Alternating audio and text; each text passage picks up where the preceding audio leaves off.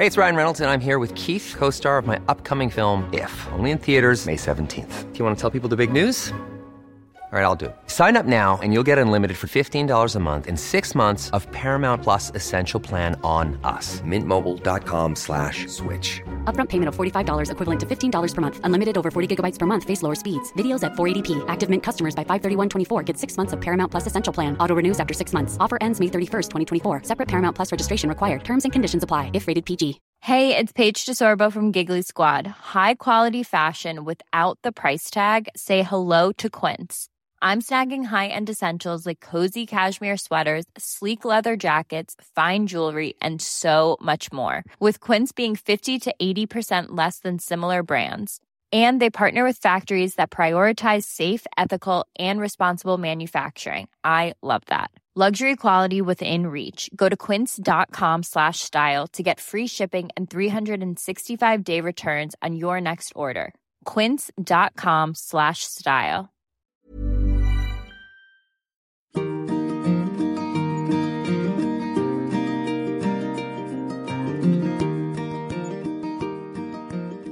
Hello and welcome back to Wellness with Liz Earle, and today I'm joined in my wellbeing studios by Dr Mayoni Gooneratne. Now, Mayoni, thank you, is a doctor specialising in aesthetics, and she's dedicated to helping women restore their health and self-confidence. Now, Dr Mayoni is a former NHS surgeon. That's unusual for somebody now working in aesthetics, specialising, even more unusually, in colorectal and pelvic floor surgery. And during this time, she spent 3 years researching incontinence in women, and this is an all too common yet taboo issue that we're going to be diving into, so very welcome.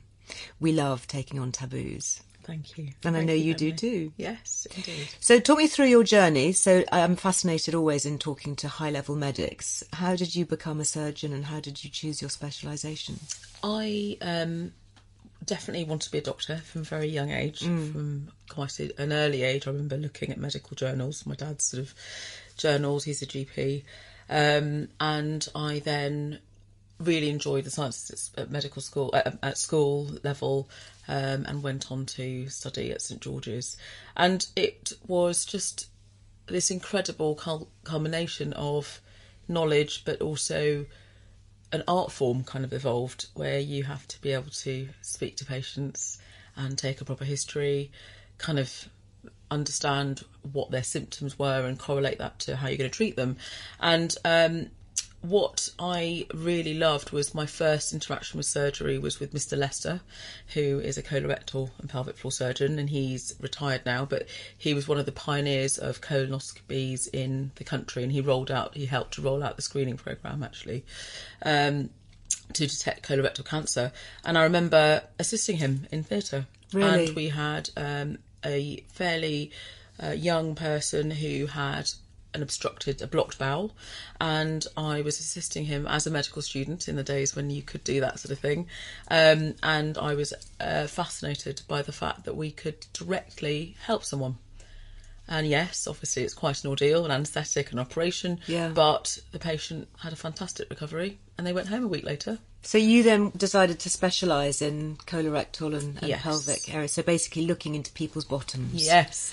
Unfortunately, one of the most unglamorous parts of it is the R access routes. And obviously in clinic and on a day-to-day basis, that's the kind of easiest way for us to look at the insides of people's bowels, is through a short tube called a sigmoidoscope, or a slightly longer test which would involve some sedation, which would be a colonoscopy, which is done a bit more as a day case procedure now. But through these incredible treatment interventions, we can actually treat people. And we now know that if we are able to intervene and remove a polyp from someone's bowel, we can directly influence their rate of something like a colon cancer. Which is frighteningly common. Yes. We had Bowel Babe actually doing a podcast with us, Deborah, Yeah. talking about that and how it affects young people too, and that's a Absolutely. really terrifying thing. So you spent obviously many years as a surgeon, then working, once you'd qualified, you were doing day-to-day operations. Yes. On working on colons and the pelvic area. So was that involved in urology? Was that part of your training? It was. We would often have a crossover with the urologists or with the gynecologists in our hospital. Yeah. We would work in tangent with them. I was lucky enough to complete my research at the Royal London Hospital, where I worked under Professor Norman Williams and his team. He's a colorectal surgeon, but specialising in functional bowel disorders. So I think that was when my eyes were opened away from the colon cancers into this incredible world where the pelvic floor and its demise impacted on so many organs within that area, and as a result had a massive impact on people's well-being. So the pelvic floor it's been described to me as like a sling. Is that right? That yes. sort of sits. I'm actually sitting up straighter and squeezing yes. as we talk. Does, I think every female, especially if you've had children, have been told to squeeze whenever you hear those words. So that's how it works. It's like a supporting hammock. Is it a muscle, the pelvic floor? It is. It's a series of muscles, and I think of it sort of like a hammock where you've got various organs and those tubes that empty the organs running through it. So those are potential sites of weakness. Right. And of course our pelvic floor, this sort of sling that sits underneath, then connects up to our abdominals and to our back as well. Hence why our core pelvic, muscle activity and training is really important. So all those core exercises, support, stability, yes. Pilates, all of that, pulling up and Absolutely. zipping up and all those Lovely. techniques. Yeah, it's is like good. a big girdle, if you Right. think of it, rather than just being an isolated area. It all links in through fibrous tissue and through muscle connections to our front and back of our body, like a big kind of tight girdle. Yeah. So when did you first become interested in, more specifically, in incontinence? Did that, become a passion? Yeah, so during my PhD, that time I was looking particularly at faecal incontinence, which again is a huge taboo for obvious reasons. Sadly, women are affected, something like 2% of women are affected. Probably, to be honest though, that's underreported and it's probably much higher. And what would be causing that? The predominant causes would be pregnancy, just the virtue of carrying a pregnancy. So you could become fecal incontinent during pregnancy, or you'd remain so afterwards? You would probably notice symptoms such as maybe the accidental loss of wind through that time. It would be unusual to have complete loss of bowels during that time, but certainly then the actual act of childbirth would heighten any of those things because of the strain and stresses. If you imagine that we are dilating up our cervix to at least 10 centimetres, probably more, to allow the birth of a head through that area, it's incredible, number one, but also slightly terrifying. And the impact of that on our collagen and our connective tissue will impact on all the organs in the pelvis. So not just our rectum and our anal sphincters, but the bladder, the urethra and the sphincters associated with that. And of course the nerves that supply all those organs in our body can be very much damaged and stretched, which will cause problems. We normally say it can, you would allow up to 6 months, possibly up to a year even, for those things to heal before you would say, yes, you've definitely got permanent damage that needs a bit more intervention. And can you do the same sort of pelvic squeezing exercises? Is that the sort of the primary response, that's the first intervention that you would do, is to start that exercise regime? Definitely. And I think, if women are able to, in their consciousness, start to engage with their pelvic floor a bit more, and as I mentioned, their core stability, they will definitely be putting themselves in a really good place for recovery. But ideally in the run-up to childbirth, and obviously the period after as well. And what about urinary incontinence? How common is that as an issue for women? Well, scarily much higher. 1 in 3 women we know after childbirth will suffer with some form of urinary incontinence. This increases to actually 4. So that's 1 in 3, and that increases to 40% of women over the age of 65. So it becomes a huge problem. Massive. I mean, it's an ageing population. Absolutely. 40% is Yes. a huge number. And what's causing that? Has it come as a legacy from childbirth, or are there other factors? Predominantly, yes. And so if we go back to our statistic of 1 in 3, that will be, pregnancy, childbirth related.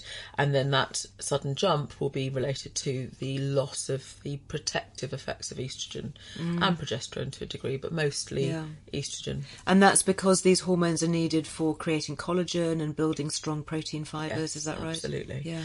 And our collagen starts to lose its elasticity and its ability to kind of ping back, which would have initially been that original sort of injury, as it were, of childbirth, where sometimes these collagen fibres are truly stretched beyond the ability of stretching back.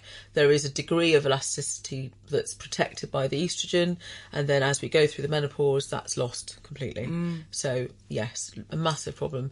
And we know as well, over the last 50 years, the actual average birth weights increased. Predominantly babies, children's heads have increased. So So nature hasn't quite more, isn't caught that interesting? up with, So our cervixes don't expand No. anymore, but our babies' heads are bigger. Indeed, and our pelvises obviously haven't massively changed in size. Yeah. So there are lots of things where we are now not quite able to keep up with that sort of natural vaginal delivery process. One of the things that I find really concerning actually is going into supermarkets or chemists and just seeing the endless rows of incontinence pads. And in some ways you might think, oh, that's a good thing because there's more choice and pads are getting thinner, although they're increasingly stuffed full of plastic, which, as we know, is we're trying to deplasticize the ocean. So creating more of these things is not a good thing. But it seems to be almost kind of normalising it, that we're saying, oh, it's okay, as you get older, or maybe you'll have you'll wee when you sneeze or jump around or whatever, or go out and do sport.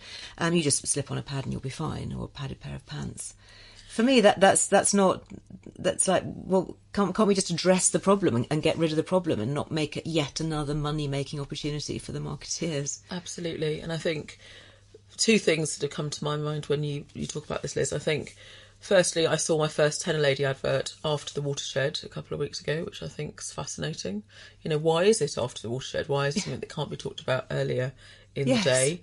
And number two, the majority of my patients are in their 30s and 40s that come to see me, and they are describing how awful. One of the prompts for them is the fact they feel like old women because they're having to use Tenor Ladies. So let's start to destigmatise this, and like you say, come up with solutions that are addressing the primary problem and supporting our women post-baby. Yeah, primarily. Let's talk about access to pelvic floor physiotherapy, which interestingly in France, as I understand, they have an automatic kind of appointment with a pelvic floor physio at their 6-week appointment. Really? So it's, unheard of. And, we know that is such a primary useful tool, and it's something that empowers women, that they feel they're doing something rather than just sticking a pad in. Sure. And I'd like to pick up on something you said there about the Tenor Lady, other pads are available obviously, advert being on TV after the watershed. I mean, why should that be? Why should there be this sort of taboo? I mean, is it something that's considered too dirty or unpleasant, or I remember hearing you talk about this recently, and when you talk about words, using words like vagina and vulva, and there's been quite a lot of in the media about that recently, with various books coming out and exhibitions and TV programmes. Even researching this podcast, I was hesitant to put those words into my word search on my computer when I was looking up various bits of research, because all that comes up is porn. Absolutely. So and you feel like you're in a sort of dirty Mac kind of looking up things, and that this is a taboo, and it's incredible because how do women who have problems actually access this? How do we go? Where do we go for information? Help? If you want to know about things, what words are you going to look up, and what language are you going to use? And then the images that obviously come up are going to be pornographic ones. They're not actually going to be the medical. How did you find that? I suppose when you were training, was that around so much, or is that something that's increased? No, and more? I think it was definitely, the internet was certainly, yes, I'm quite old now, the internet was not something that was a predominant kind of function, and patients didn't come in saying, oh, you know, I've looked this up. But let's use this resource as something to help women and men, let's face it, you know, because... boys need to learn too. They do, and the relationship between couples are hugely compromised by changes in that woman's pelvic floor. Right. You know, not just the incontinence part of it. There is obviously the sexual part of it as well. And one of my patients recently came to see me, and she has now got a cystocele, which is this sort of bulging or a prolapse of the bladder wall into the vagina, which means that actually she often dribbles and leaks urine. She's only 35. She's had one child who's a year old, and she's returning to work. And she just said every time she stands up, she then has another accident. But they are desperate to, you know, she kind of wants to have another child to sort of get it all over and with, as she says, which is sad. Yes. But she is now unable to have sex with her husband because every time they have intercourse, she wets herself because she empties this little pocket. So she's devastating, isn't it? Absolutely. So she is now in a real catch-22 where actually her gynaecologist is saying, well, we could do an operation if it is really bad, but know that it will potentially, you'll have a recovery period afterwards for a few months, and you will potentially have another problem when you have your baby, your second child, vaginally. So where do you go? You know, how do you access information? Talk to me about the mesh, because I've heard this talked about, and it's not something I have personal experience of, so I don't know very much about it. But from what I gather, it was a system of like netting that was used post-delivery. Right. So one way of treating a prolapse or stress urinary incontinence, which is a type of incontinence where you leak when you cough or you exercise or you jump on a trampoline, and this is partly due to this sort of laxity in the pelvic floor. And one way of helping with this is by putting a little sling of tissue, of either tissue or mesh, which is a kind of, it literally looks like a bit of fishing net, very fine mesh, underneath the urethra. And you would typically attach it so it just touches the very top of the vaginal wall, and you can attach it to either side of the pelvic bones, and it supports the urethra. So sounds good. It sounds great, theory, absolutely in theory. And what had sadly evolved was that the particular mesh that was being used had not been properly studied, and as a result, women were noticing that they were having symptoms where the mesh was eroding into the vagina. So 1 in 50 women were having painful intercourse because they noticed that it actually had eroded through. Was it designed to be permanent then? Yes, it's a permanent device. And it kind of also not just physically will cause the support, it's meant to encourage a kind of collagen production, which then lifts and tightens and keeps that whole area intact and in place. But because it's a physical foreign body in that area, it's eroding through soft, natural tissue. Is it something that's still being used? So in June of last year, as a result of such a huge body of women finally finding the voice to say, actually, you know, they have been pushed away, that the government have paused all use of mesh. Have they? However, there have been uses of it, but in theory, there should not be any more mesh being used until the studies and the investigations. So what should you do if you have mesh? Should you have it taken out? Well, I would definitely try to get back to see the original doctor that saw you if you were having problems. However, if you're not having problems, will some women be okay? Yeah, you'll be fine. You know, it's very much what was happening was that this cohort of women who were suffering were being told to kind of go away and it's fine and it's all in your head. But there are some awful stories of women whose lives totally ruined, unable to go to work, chronic pelvic pain, unable to have any form of intimate relations with their partner, let alone sex. You know, it's just one woman, I remember reading her story where she decided she just couldn't go to work anymore, and actually her whole family network fell apart because she was unable to go to work. She couldn't really engage with her children. It was devastating, and yet she was still being told by the medical sort of system that this was all in her head. And it was so for these women who have had symptoms, it's very important that they are being recognised and that no other women are being harmed. So and that what's we're being coming in investigated. to replace that then? What are doctors doing? Well, good point. And I think we are stuck. We are kind of at a bit of a brick wall at the moment, and women are still being encouraged to just persevere with pelvic floor exercises. And will they help? Can you have a complete recovery through pelvic floor? There is definitely evidence that a significant proportion of women, 1 in 7 women, if they are persistent and you do their exercises regularly, will see a resolution of their symptoms. 1 in However, 7 is not that high. Not though. that I high, wouldn't given the bet fact on that those 1 in odds. 3 women in the population are suffering. Yeah, that's an awful lot of women who are still incontinent. Absolutely, it requires perseverance, and I'm very much with my physio colleagues. They do need to try their pelvic floor exercises first. However, the caveat to that, and being a busy mum myself, is having the time, the inclination, the sort of just remembering to do it is you just need often to absolutely very remember. difficult. Yeah. My physio was telling me recently for something else, but actually this would totally apply to that, just to get a little red dot and stick it somewhere that you look at often. I mean, it could be your phone, it could be your bank card for paying things, it could be your car keys, whatever. And whenever you see it, that's your visual reminder to do whatever it is. And it just visually, I'm looking at the red dot. Great. I'll do some pelvic squeezing. Yeah, you do need to be doing them quite a lot. It's something, like that's up to 3 sets of 10, basically. So you need to relax and then repeat and squeeze for 3 seconds, and ideally do a set of 10 at least 3 times a day. So obviously it doesn't take very long to do, but it's like you say, it's the remembering and it's factoring remembering into your life. That's very important. And what other options are there? We've talked a little bit on this podcast before about laser, for example.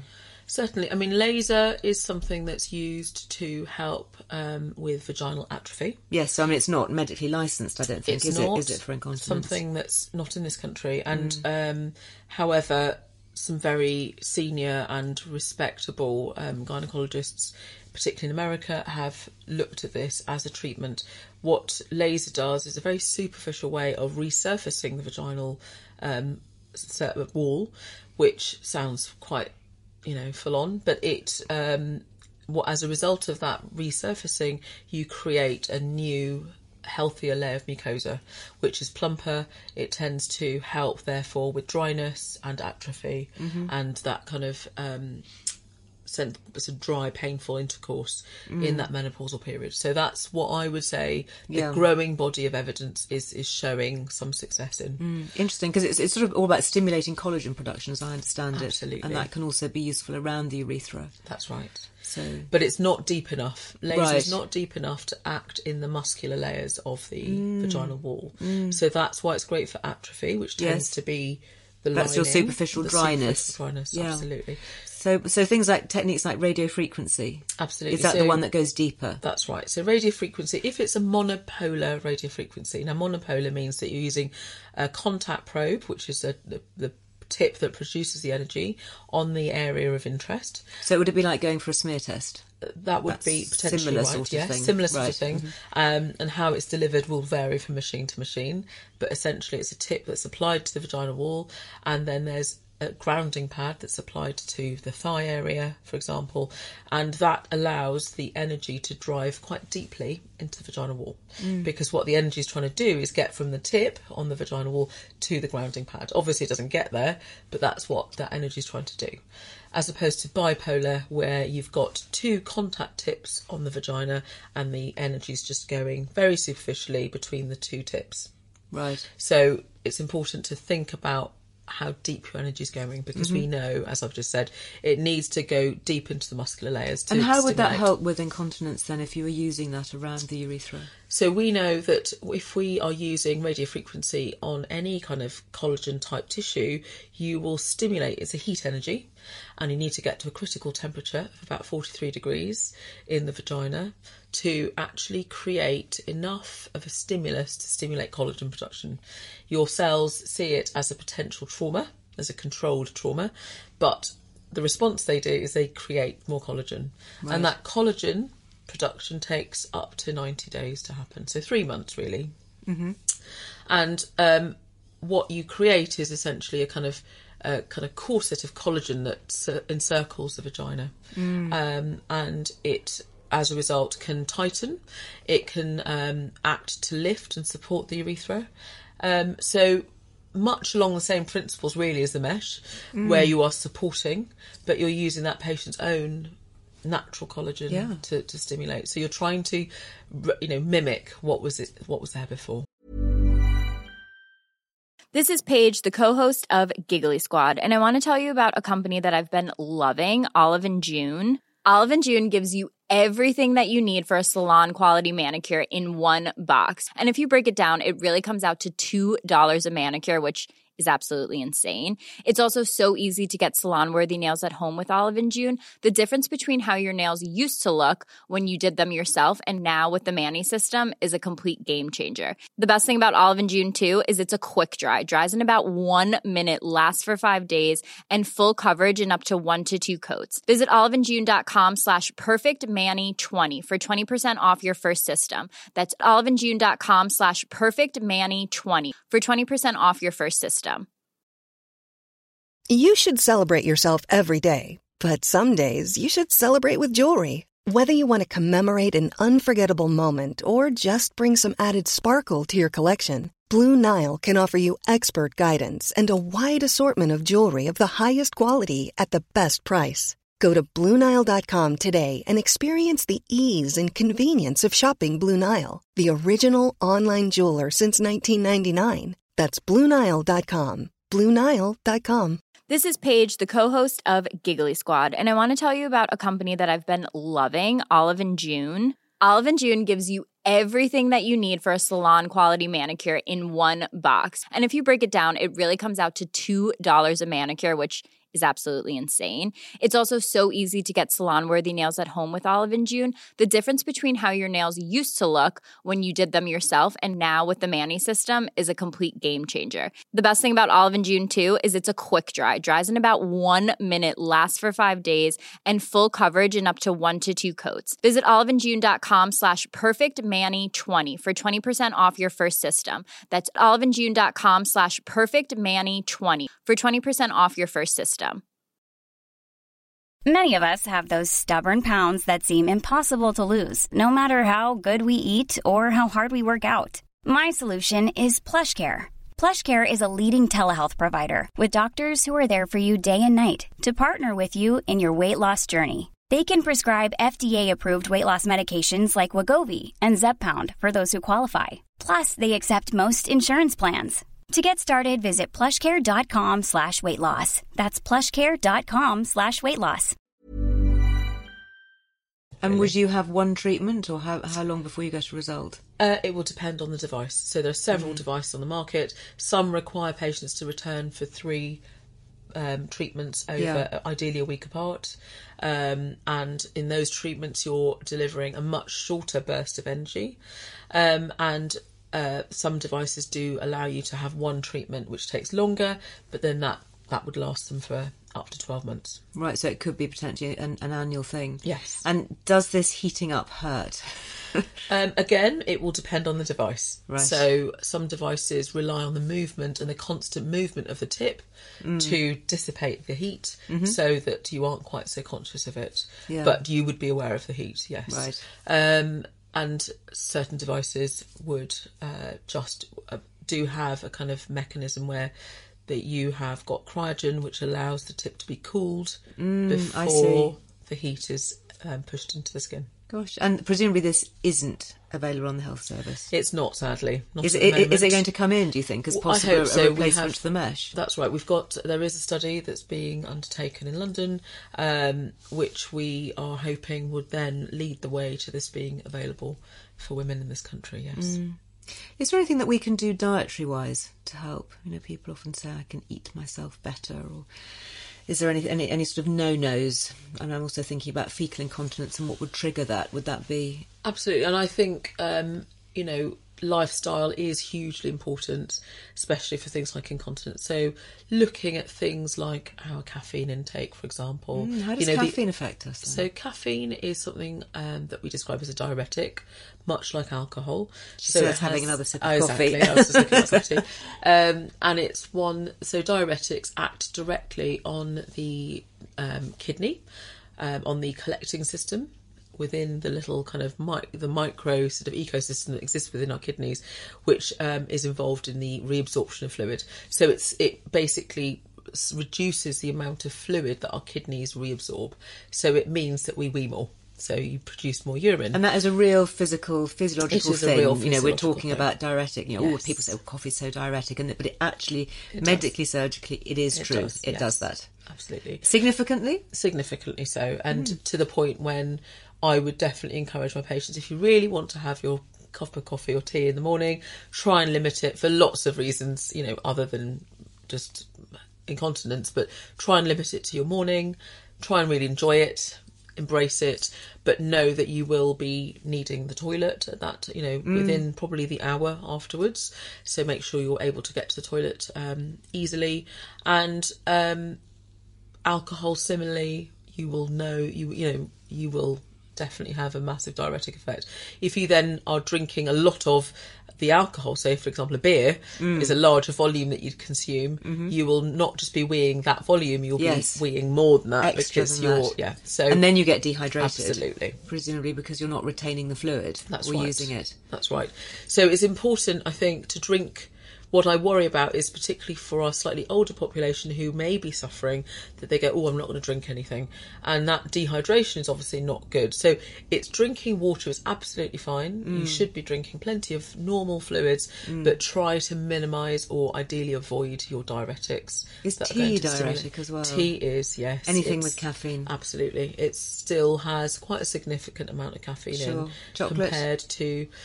I would hate to deny people of their chocolate. But it does have caffeine. But it does have caffeine. Yeah, especially the high cocoa solid. Absolutely. So be conscious of what you're just taking be aware. in, and use them as treats and things, but make sure you're able to get to a toilet in time. And certainly things like smoking. We know that obviously for lots of reasons smoking has a detrimental effect on us, but certainly the chronic coughs that patients can have as a result of smoking will exacerbate that downward pressure on our pelvic floor, right, and therefore their risk of incontinence. So like I said, for lots of reasons, the NHS offers patches, free nicotine patches on the NHS, so make the most of it and access that support. When you talk about drinking, how many glasses of water do you think we should drink a day? So this is a question I'm always asked. Well, it's at least 2 litres of fluid. Is it really? Of fluid? Of fluid. Okay. And it should be something, ideally, that's not going to be too concentrated or sweet. Ideally water. I mean, if you can access 2 litres of water a day, that's fantastic. And that can be in the form of your fruit teas, green teas, anything herbal that doesn't have the caffeine in. And ideally minimising the amount of fizzy and carbonated drinks that we consume. Is there a specific reason for that? I think really the carbonic acid is not great for your teeth, quite frankly, if nothing else. And that huge amounts of acid sometimes can make us feel quite bloated and have reflux. So just tap water or filtered water. Yes, that's what I do. Yeah. We have filters. In London, we actually double filter. Lovely. We have a tap filter and then it goes into a jug that gets filtered because just the taste, it's so chlorine-y. Yes. I find it's absolutely very different. Different parts of the country differ.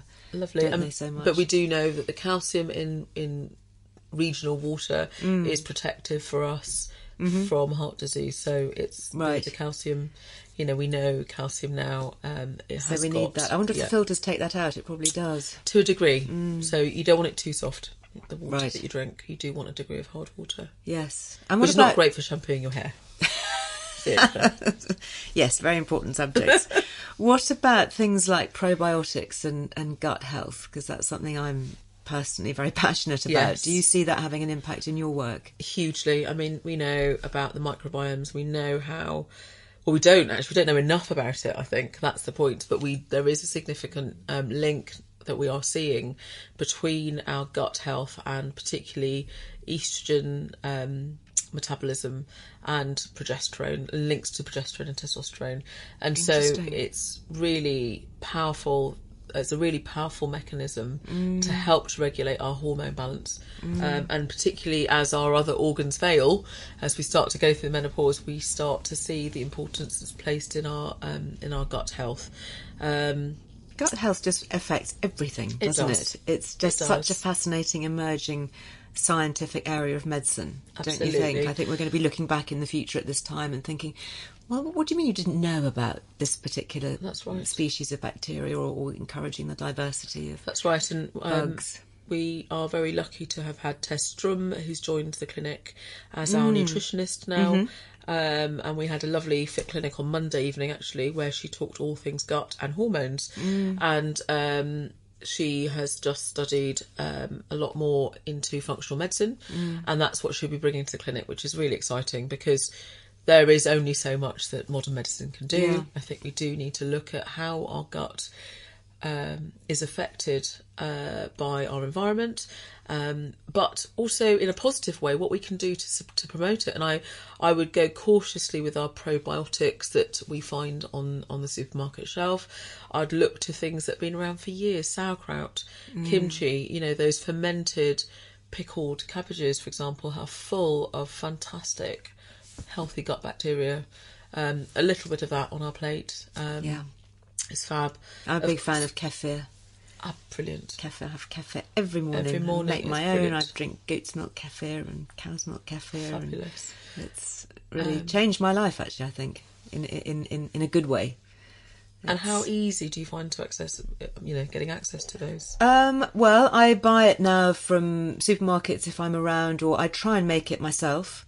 And I have sachets of powder, kefir powder, and when I travel, I take those with me. And if I'm away for more than a couple of days, I will just go and buy a pint of milk locally, and then just make it. And because you need to keep it warm at room temperature, so you can just shake in the powder and give it a good old mix, and then just leave it on your bathroom shelf. And then what's really interesting about it is that because it absorbs all the yeasts and the bacteria that are floating around in the atmosphere around us, wherever you are, you get different strains. Wow. So all the time you're then repopulating your gut with all these different diverse strains that you can then benefit from when you come home. And they do say that they protect you locally. So if there are particular bad bugs out there locally, tummy bugs or whatever, when you travel, if you can get some of the local good bugs, they've obviously evolved to create to help keep you healthy when you're in that locality. So fabulous. I mean, the gut does have its own brain, and my research was actually neuromodulation of the gut and understanding how the colon has got its own ability to function on its own. It can contract on its own in isolation out of the body, which is fascinating. And this sort of feedback pathway is so complex, and it then feeds back to our higher centres in our brain, and that is something that we don't understand yet. We are sadly seeing the ramifications of that with things like irritable bowel syndrome, which is very much a disease of modern day living. Yes, you must have. As a colorectal surgeon, you must have come across that absolutely so often. And what's triggering that? Why is it such an increase? Well, interestingly, it's often associated with a traveller's tummy. So predominantly there will be, and if you track back far enough in that person's history, within that year, usually they will have had a sort of a traveller's bug of some sort, which will then have completely disrupted their natural flora and fauna in their gut, and then coupled with return to normal function and stress and life, it feeds into an abnormal pathway.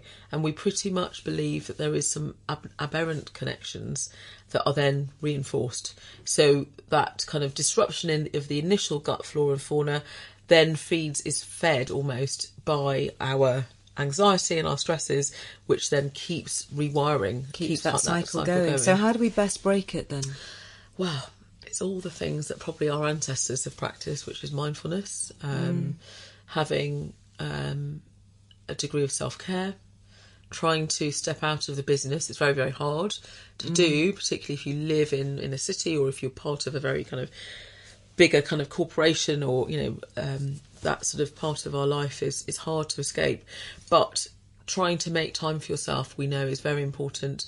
Practicing some sort of meditation, I think, is key. And of course, this sort of gut, connecting back with our gut in a positive way. So eating for a healthy gut, the fermented foods, the cultured foods, the variety. Are there any particular probiotics or any particular strains that are useful with IBS or with gut colon care? I mean, I'm thinking, I've looked into the Rhamnosus species, for example, which seems to be very implicated in female pelvic health, urinary tract infections, bacterial vaginosis, that kind of thing. There is, and it's completely gone on my head at the moment. Okay, sorry. Well, we will come back to that. Yes, we will make it written down because we talked about it on Monday. Interesting. Yeah. Sorry.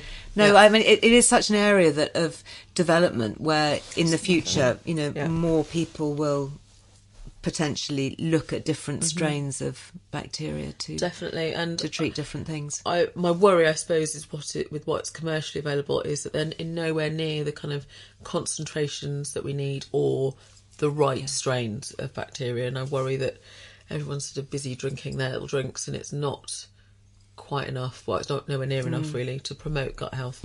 How much of the probiotic species actually makes it through down to the lower intestine? Very small percentages. I mean, we're talking probably 1 to 2% of that is actually getting to the area. But you don't need huge amounts because it's able to populate itself. So fine. That's fine. So as long as you have that tiny seed, it's like growing a crop will. of something, isn't it? You just have that little starter Absolutely. granule, but you've obviously got to get that small amount. That's right. But it's easily offset, I suppose. And the worry is where we then are, if we're under stress or pressure, you are then altering gut transit time because you're increasing the amount of adrenaline that's circulating in our body, which will then have a detrimental effect on our gut directly. So that's one of the reasons why we need to stay stress-free or slightly less stressed. Minimising our stress, I think, because then you get stressed about being stressed and, you start beating yourself up about...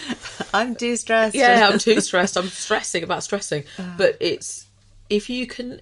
In our busy world, even if you can make time in the morning, for example, I'm reading Dr Rangan Chatterjee's fantastic book on stress, and he talks about micro stress doses. And before 7 o'clock in the morning, you've been hit with all these micro stress doses, and then you have a big micro stress, which is the traffic into work, for example. If you can do things to start to just even begin your day with a positive affirmation, you will certainly be setting yourself up to having a better day. To manage those. What about the impact of things like cortisol on our system, looking at gut health?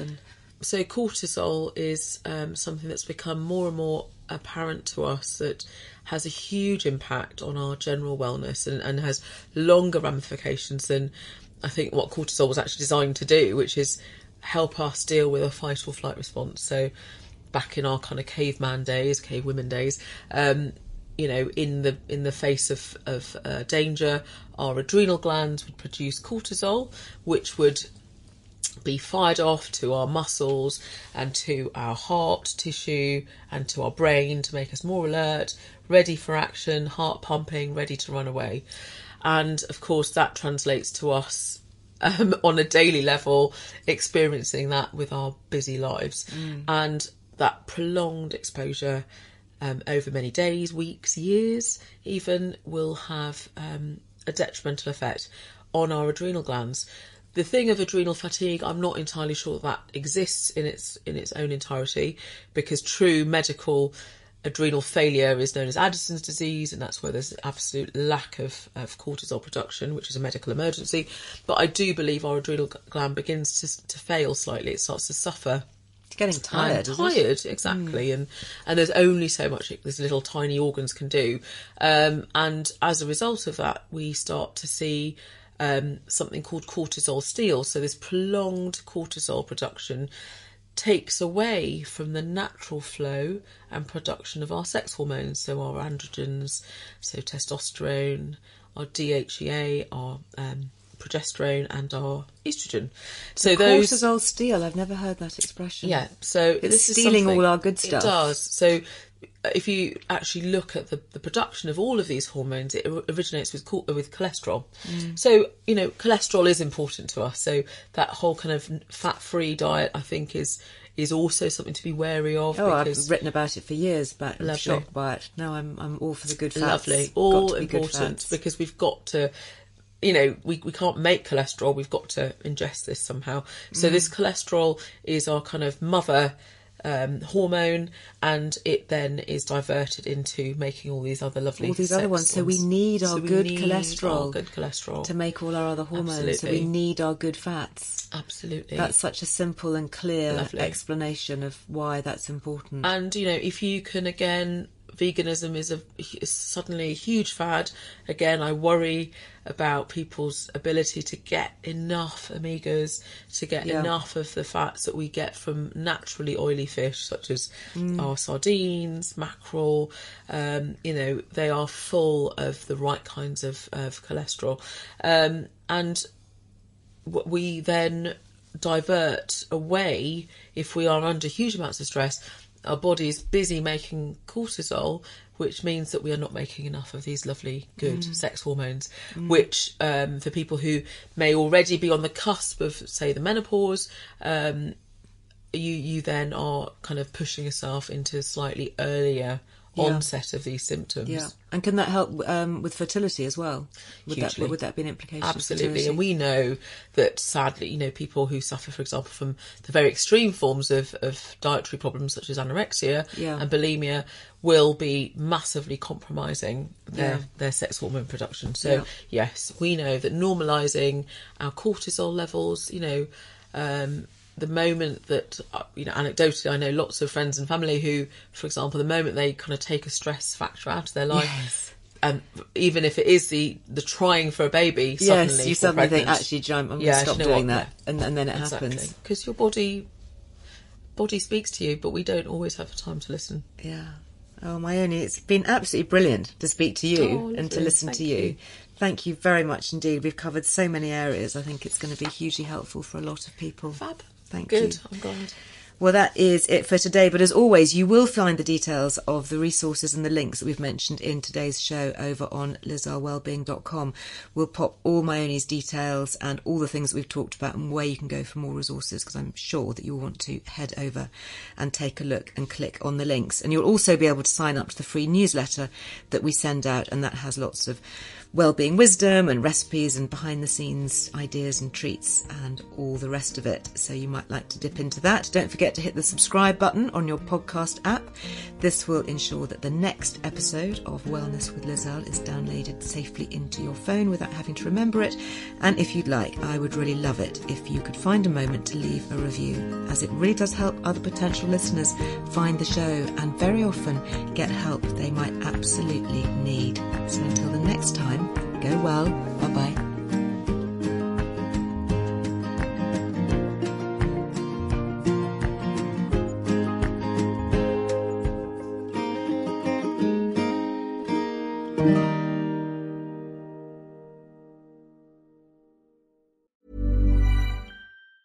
Mom deserves the best, and there's no better place to shop for Mother's Day than Whole Foods Market. They're your destination for unbeatable savings, from premium gifts to show-stopping flowers and irresistible desserts. Start by saving 33% with Prime on all body care and candles. Then get a 15-stem bunch of tulips for just $9.99 each with Prime. Round out Mom's menu with festive rosé, irresistible berry chantilly cake, and more special treats. Come celebrate Mother's Day at Whole Foods Market.